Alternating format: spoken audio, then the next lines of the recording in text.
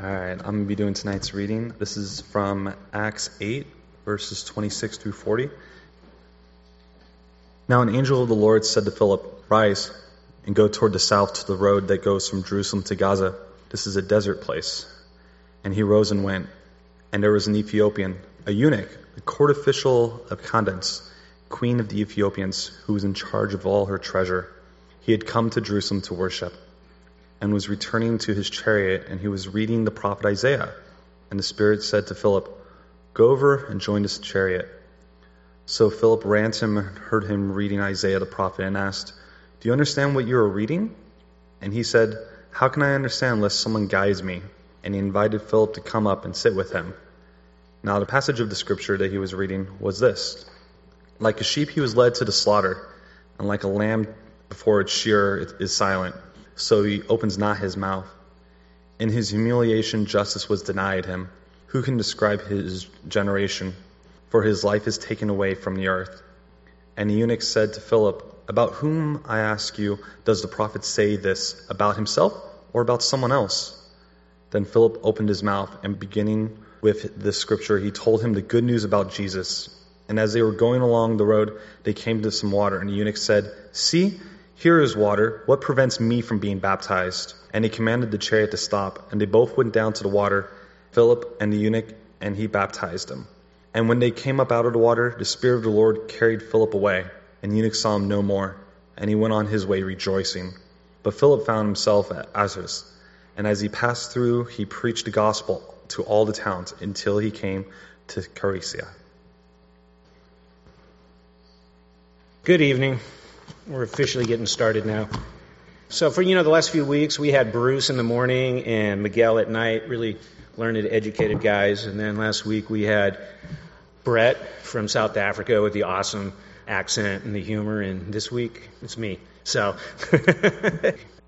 this story, it's an interesting story. And, who doesn't really like a eunuch story? I mean, it starts off pretty good right there, because we get a basis of, and I see some of you guys crossing your legs already. So there's an interesting distinction to be made with Jesus pre-resurrection and post-resurrection, right? And so there's all these great road trip stories in the Bible. And pre-resurrection, it's Jesus who is the guy on the road trips. And so if you want to experience Jesus, you actually have to experience him in flesh where he is at that time, because, he's here amongst us at the time as a human. And so after the resurrection, after he rises, we experience him in different ways through different people. And so, a lot of these journeys that we get in the New Testament are all about people experiencing that. And that's Philip here going out to meet the eunuch in this story. So one of the things I really love about the Bible is that there's a lot of road trips. And it's just appealing, because in it just seems like they're traveling somewhere, but so much happens in this little compartmental space of time and travel. And it's I'm somebody who loves a road trip. I grew up loving road trips. I was raised as a road trip kid. And so my parents would send me to my grandparents down in Houston every summer. And my grandfather had a hobby of rebuilding muscle cars and things like that. And so when one would be done, we'd go for a drive. But one morning he wakes me up at 4:30 in the morning. I don't know, I'm 8 or 9. And he says, "Come on, son, get up. We're going on a trip." And so we get in a car. I don't even know where we're going. And about 3 hours in, I'm like, "Where are we headed?" And he was like, "Oh, we're going to Lubbock." And, Lubbock is hundreds and hundreds and hundreds of miles away from Houston. And it is a long drive. But I love spending time with my grandfather. And we didn't really talk that much, but it was just this time with this open expanse, and you could take in what was around you. And so it turns out, 10, 12 hours later, we get to Lubbock. And the whole reason he wanted to go there was to see a cousin of his who also rebuilt muscle cars, and he wanted to show this car off to him. And so we stay there for an hour and a half. They make us a fried chicken dinner. And then my grandfather and I get in the car, and we turn around and drive the 12 hours back home. So it's in my blood, a good road trip. I love road trips so much that almost nobody here probably knows this, but I used to be a big rig driver. For 4 summers in the Central Valley, up and down that valley, I would haul tomatoes. One of those guys when he swerves the truck, the tomatoes fly off and are all over the road. That was me. And then I liked that so much, I signed up for a year as a long-haul trucker across the country back and forth. And that was a pretty good experience until some of my friends and family thought maybe I should make better use of some of my education and my skill set. But it was a great time. I'd loved On the Road with Jack Kerouac, and so it was kind of my on-the-road experience. Part of what was unique about that is that I didn't look like your regular trucker. At that time, and picture this, I had hair down to here, and I would wear shorts, but not just any shorts, Daisy Duke shorts. And so I'd have these Australian boots on, and I'd wear these colorful flowered shirts. And I didn't really think about the impact I was having on other people. And so 6 months later, one of the older truckers I would run into occasionally at a diner or a truck stop said, son, what people are saying about you. And I'm like, no, I don't. He's like, well, they think you're gay. I mean, take a good look at you, And so I'm like, what? I mean, what's up? He's like, what's up with your outfit? Truckers don't dress that way. So, at any rate, that was an interesting lesson that I learned from somebody I met on the road, and he sort of counseled and guided me into maybe a better choice at that point in time. And so, here in Acts 8, 26 through 40, we have a unique person, a eunuch. Right? He's an outcast in a lot of ways in the Jewish world. He doesn't look like anybody in Jerusalem, really. He's coming from several hundred miles from the south. He's coming up from Africa. He's in a chariot. Philip, the evangelist, who has been commissioned by the actual apostles, Stephen and Philip and 5 others, to go out and preach the Word of God. This is not the Philip the apostle, but it's a different Philip that's mentioned a couple times in the New Testament. But he has the gift to share the good news. Because that's what the gospel is, the good news. And a literal translation of an evangelist is sharing the good news. And so this is Philip, and this is his job. And he's up in Samaria, and he's preaching to the Samaritans up there and sharing God's word with them and the good news with them. And he's having converts, and he's having success. And Samaria is a place that is a very hostile location for a Jew to go to. So the Jews hate the Samaritans hate the Jews. The Jews view the Samaritans as a people who are a type of half-breed. They're Jewish by birth, but they've corrupted the religion, so they consider them the worst kind of Gentile. And so Jews have a lot of hatred for them, and it's a two-way street because the Samaritans feel like they've had their backs turned upon them from their Jewish brothers, who come from the same religion. So there's this incredible hostility going on there. And so this is where Philip is called to go. And he's there and he's converting some people. And then all of a sudden, God says, why don't you head down to the desert somewhere in Gaza? And so, this is like a 60, 70, 80-mile trek. And he doesn't have a chariot like the Ethiopian. What he has are, sandals and stuff. And it's like a deserted wilderness road. So it's going to be a struggle for him to get there. And this is how the eunuch and Philip are going to get to engage with each other is on this path. But what's interesting about some of these road stories is right after this is Paul's journey in chapter 9 to Damascus to persecute Jews, right? And so that's the famous story in this first part of Acts. And a lot of times we just overlook this part, but it's an awesome little passage and it's a great story. And it's really something about like when Chris was saying during worship at the beginning is God meets us where we are, wherever we are today or wherever we are in life. And so this is God meeting the eunuch where he is in his spiritual journey at this point. And so much of the book of Acts is about Paul and his journey, but today's journey is about Philip, who's been called to do something, and about the eunuch, who's been called also, and what their meeting is meant. So it's the 8th chapter of Acts. The Spirit interrupts what Philip is up to, and Philip just obediently obeys. He doesn't question anybody, and so he does not know what the plan is going down to Gaza. And so he's going to find out along the way that he's going to encounter somebody on this journey, and that this person was from a different country, a different ethnic group, a different social status, a very different job description, and, a very different sort of physical description, too. And so none of these things prevented Philip from approaching the eunuch and building a bridge on this road to God. And so a good lesson in this is that Philip has no pre-based prejudices in here, right? He just sees somebody who's in a chariot who's reading the scriptures, who picked up a scroll of Isaiah and is reading it out loud. And just as a historical side note, back in antiquity and in that era of history, people read out loud. And so it might not seem like that's what they did, but they would read out loud. We read quietly. It was considered ridiculous to read silently. And so the great theologian and saint Augustine would ridicule Jerome. They were peers because Jerome, another great theologian and saint, would read quietly while everybody else read aloud. And so this is how Philip knows the guy's reading something, because he sees that he's reading out loud. And so the guy's in a chariot, and Philip has to run alongside of him to catch up. And so just like today, And a chariot is a super cool car, like it's a high-end SUV, let's say. And here's the guy coming up on side on a skateboard or a bicycle trying to catch up. And, the irony in a lot of all of this is I love road trips, I love to drive, but at the moment I don't have a car. So this is a great story because this guy's been called, he doesn't have a car. The eunuch does have a car, and there's social status going both ways, right? Somebody with a chariot is wealthy. Somebody with a chariot has high social status. And so what he does is he's like, hey, dude, what does this mean? What am I reading here, and what does it mean? And can you, shed some light on some of this to me? And so this eunuch had just been to Jerusalem. And he's not just any eunuch, right? Because way upon time, hundreds and hundreds of years before that, Queen of Sheba went up to Jerusalem, met Solomon, and they had a child together. But with that, some of the knowledge of the Hebrew Scriptures went back to Ethiopia, down into Africa. And so this eunuch has some awareness of this, and he's just really dying to get up to Jerusalem and worship at the temple. But because he is not a born Jew, he's not allowed to worship at the temple. So they call them a proselyte at the gate, meaning that they can only stand outside the temple. They can hear what the teacher is saying that day, but they're not allowed to go inside and worship with anybody. So he's been there, he's been rejected, he's turned around, he's left, but in that process, he buys a scroll. And he has it, and he's just really curious about what's going on. And so this is where Philip is coming in. Because at that point, Judaism with the Pharisees and all of that, it's a very formal religion. It's not open. It's not an open community. It's not what Jesus has for us as a church like this where anybody can walk through the door. They don't have to stand out there like John right now looking in. I mean, I would invite John in, but he's ushering. But occasionally he peeks in and it's kind of cute. And so, but that would be like the proselyte, right? He would just be looking in. He's like, man, I really want to be part of that, but I can't.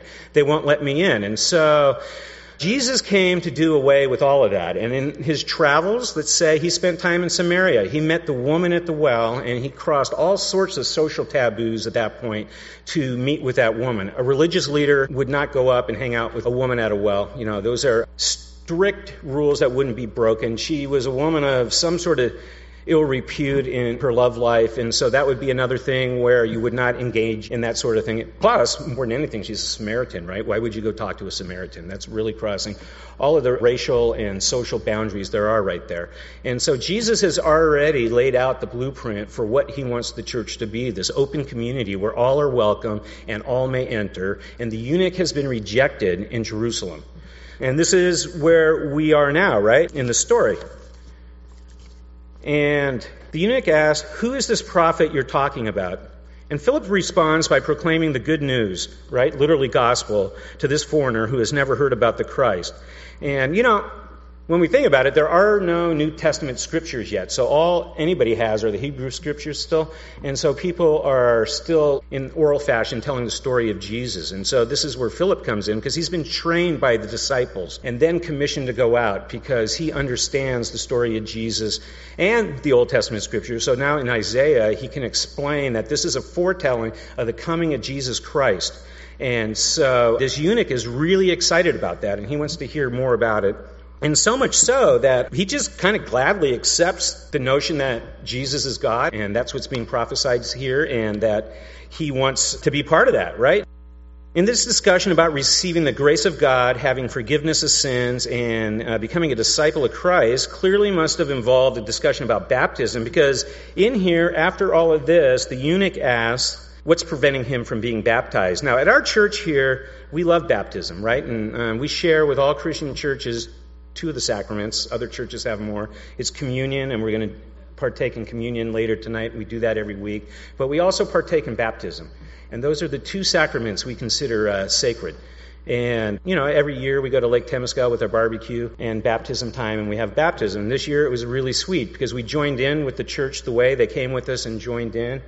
We had a great time with them. They brought people to be baptized. We brought people to be baptized. It was a really sweet time in the water with everybody. It was joyful. It was a celebration. And that's what baptism is really about, is somebody making their public proclamation of their faith to the community of believers around them. And that community, their friends and their spiritual companions are there to celebrate and be joyful in it and to be there to greet them when they come out and welcome them into this family of God. And so I just give a little shout out for baptism more. We're going to have another one on October 5th. And this year we're going to have a second barbecue because the first one went so well. And Pastor Bernard and his church is going to join in. And added enticement, Brian Fuentes and I are going to bring a smoker and really do some serious barbecuing this time. If you are interested in being baptized, if you're in that place in your life where you want to be like this eunuch who says, what prevents me from being baptized because I believe what you're telling me, come talk to me because we'll be having a couple of baptism classes in September. And really as a church family, we'd love to come alongside of you and be part of that journey and celebrate with you. So in verse 36, the eunuch wants to know what prevents him from being baptized. In 37, and Philip responds that the only thing preventing baptism is the eunuch believing with all his heart. Then the eunuch responds that he does believe that Jesus Christ is the Son of God. The chariot is ordered to stop. They both went down into the water, and he baptized him. When they come up out of the water, the Spirit of the Lord snatches Philip away, and the eunuch went on his way rejoicing. So, he went on rejoicing so much that church history tells us 21 centuries later in Ethiopia and in that region of Africa, they trace the lineage of Christianity to this eunuch coming back and sharing the gospel with them. And what's beautiful about this chance encounter on the road that day is Philip obediently obeys God. The eunuch obediently is obeying the Spirit by asking questions. And because of that somebody didn't question why they were called to go there and resist it, Africa was opened up to Christianity. And so this eunuch not only is, so there's some converts in Samaria, but they're half Jewish. This eunuch is not Jewish at all. He can't be. That's why he's a proselyte, because he's not genetically Jewish. So this is our first Gentile convert in the New Testament. And that's what's amazing about this story to me. And it's sort of just buried in Acts here, and we don't really think about it. Everybody wants to say, the church should be inclusive, and we are inclusive. Not to everything, but we're inclusive to everybody.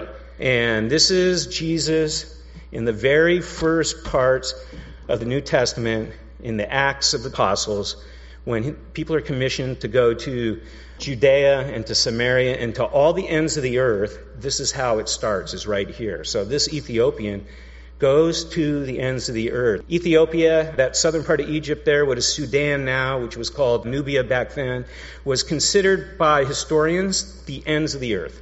There could be nothing further than that. And this is where now this eunuch is going. And so it's sort of amazing when we are open to God and what He is calling us to do, and we can discern that we are called to do something. Like Sylvia. Sylvia is leaving sort of a comfortable situation for her in a lot of ways, right? This cocoon that she's been in, she's done a great job. She's stepping outside of that. And she's going on to take on this amazing new challenge and plant a ministry, essentially, in a place that doesn't necessarily want her to plant that ministry. And so I would really urge all of us to take a look in our heart and see how we can support her, whether it's financially or in prayer, but to connect with her, because she is one of our supported missionaries here at Regen, and we just love the work she does. And we don't want it just to be that what you put in a tithe box goes to her a little bit, which is great, but we want her to feel part of a bigger family, that we're all with her, and that she has support materially and emotionally and spiritually with us. And so when Stephen gets called out and Philip witnesses Stephen being stoned to death in Jerusalem, so he's one of the witnesses of that, it doesn't deter him from going off to Samaria or to wherever to share the gospel. It emboldens him. It empowers him to do that. And so in the face of persecution, these guys do amazing things. And so as Sylvia has been called on a journey, or last week when we prayed for Bianca and sent her off on her journey down to Palmdale to work with, underprivileged youth or people who need an advocate, foster kids, people who have found themselves in a place where nobody is there to support them. But they're responding to a call from God to go on a journey where they're leading them. And so I'd like us in this next week or two to start looking into our hearts and see maybe where we think we're being called and what kind of obstacles we're putting up in front of ourselves not to follow that journey, making excuses or like I'm really busy with work, and we all are. I understand that. Or, this won't be a receptive place for this. But God gives us all authority in our lives to have a sphere of influence where we have authority to act with the Spirit. And as we exercise that authority in a godly way, that sphere of influence grows. And as we continue to do that, it grows more. And so here is Philip, who is faithful to the calling. He goes to Samaria, and he preaches the gospel there. He does it so successfully that God grants him the authority to have a larger sphere of influence. And so this is where Philip goes on a journey down a road. By the way, it's a dangerous road. Gaza is a pagan area at that time, and they hate Jews. And so it's not a safe place for a traveler to be going through. It's a true wilderness, and it's a very hostile place, and somebody like Philip, they're not really going to like a whole lot. So when you're called, how are you going to respond? And like I said, what obstacles are going to put in the way? And what obstacles are we willing to overcome to go begin this journey?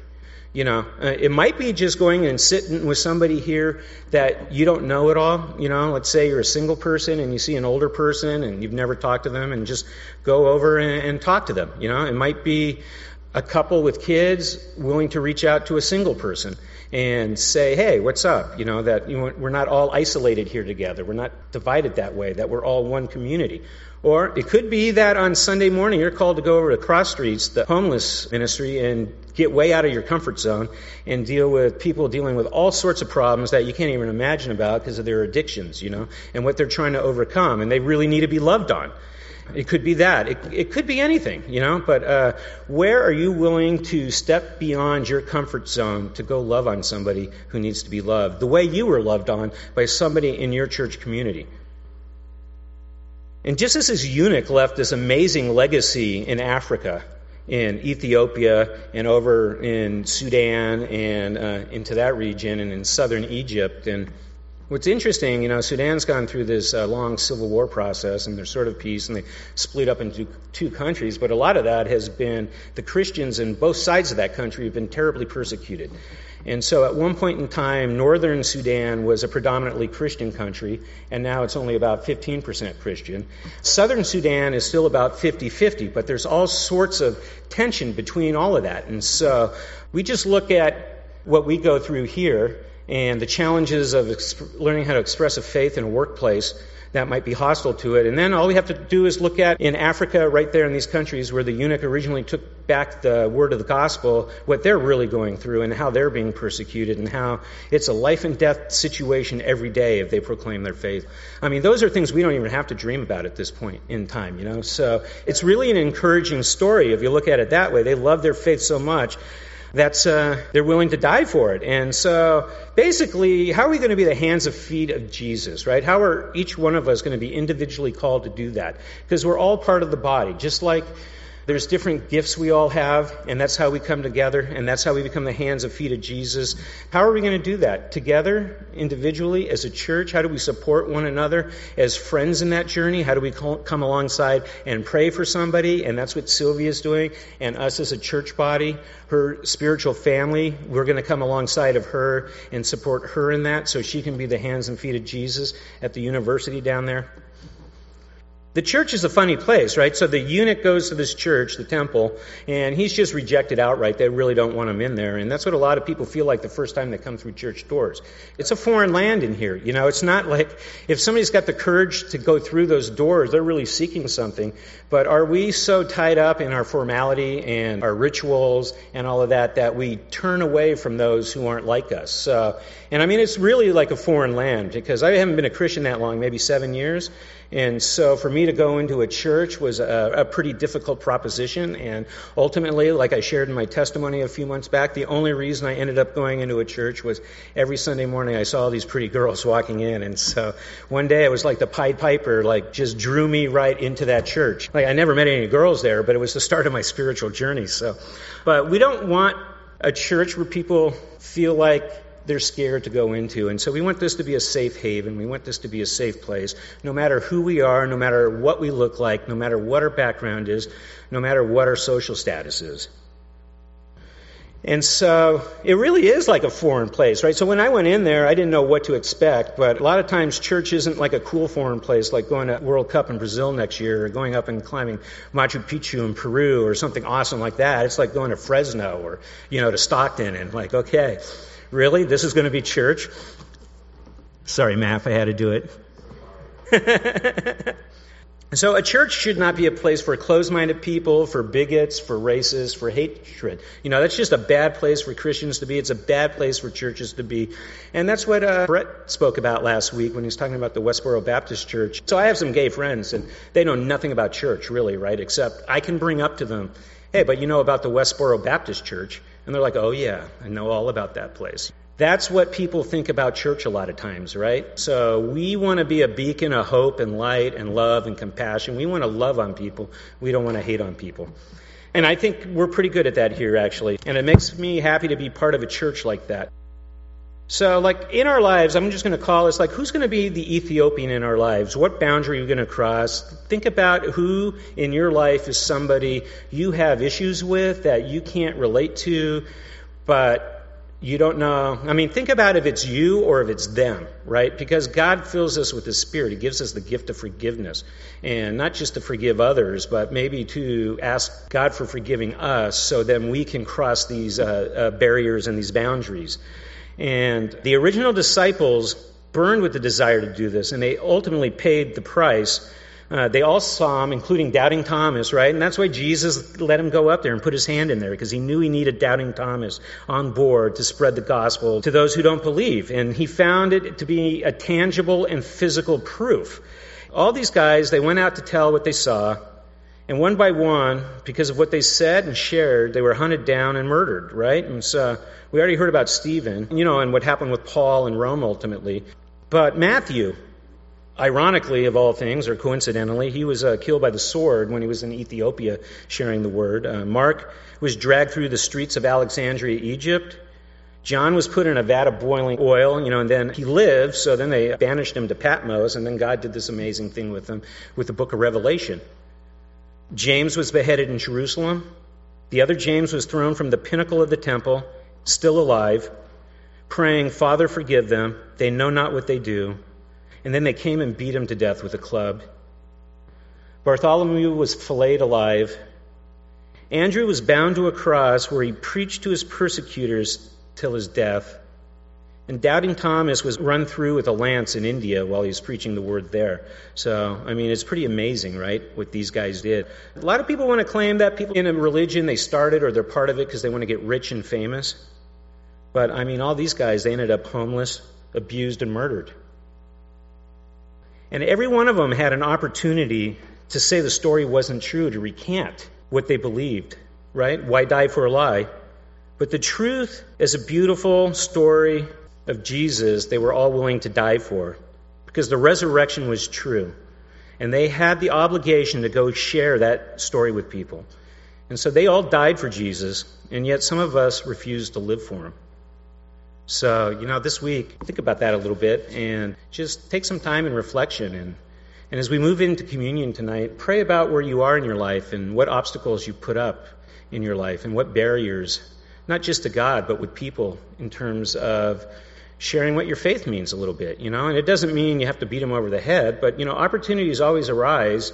It's like when people ask, why do you believe what you believe? And so maybe develop a story that is encouraging to them to hear. Not that you just open the Bible and read Scripture to them, but like how God has truly impacted your life in a meaningful way that's transformed us from having a self-identity that's based on the world and all the messed up stuff that's happened to us in our lives that wreck our self-esteem, that wreck our relationships, that wreck our jobs or whatever's going on, that we don't feel there's any hope. In Christ, it's a whole new identity. And it's not a better version of who we were. It's a whole different identity, right? You leave that behind because you can't really improve that. But in this, because we're made in the image of God, that means we have God within us. And God has so much that he wants us to experience once we claim that identity, that he can use us in just amazing, miraculous ways.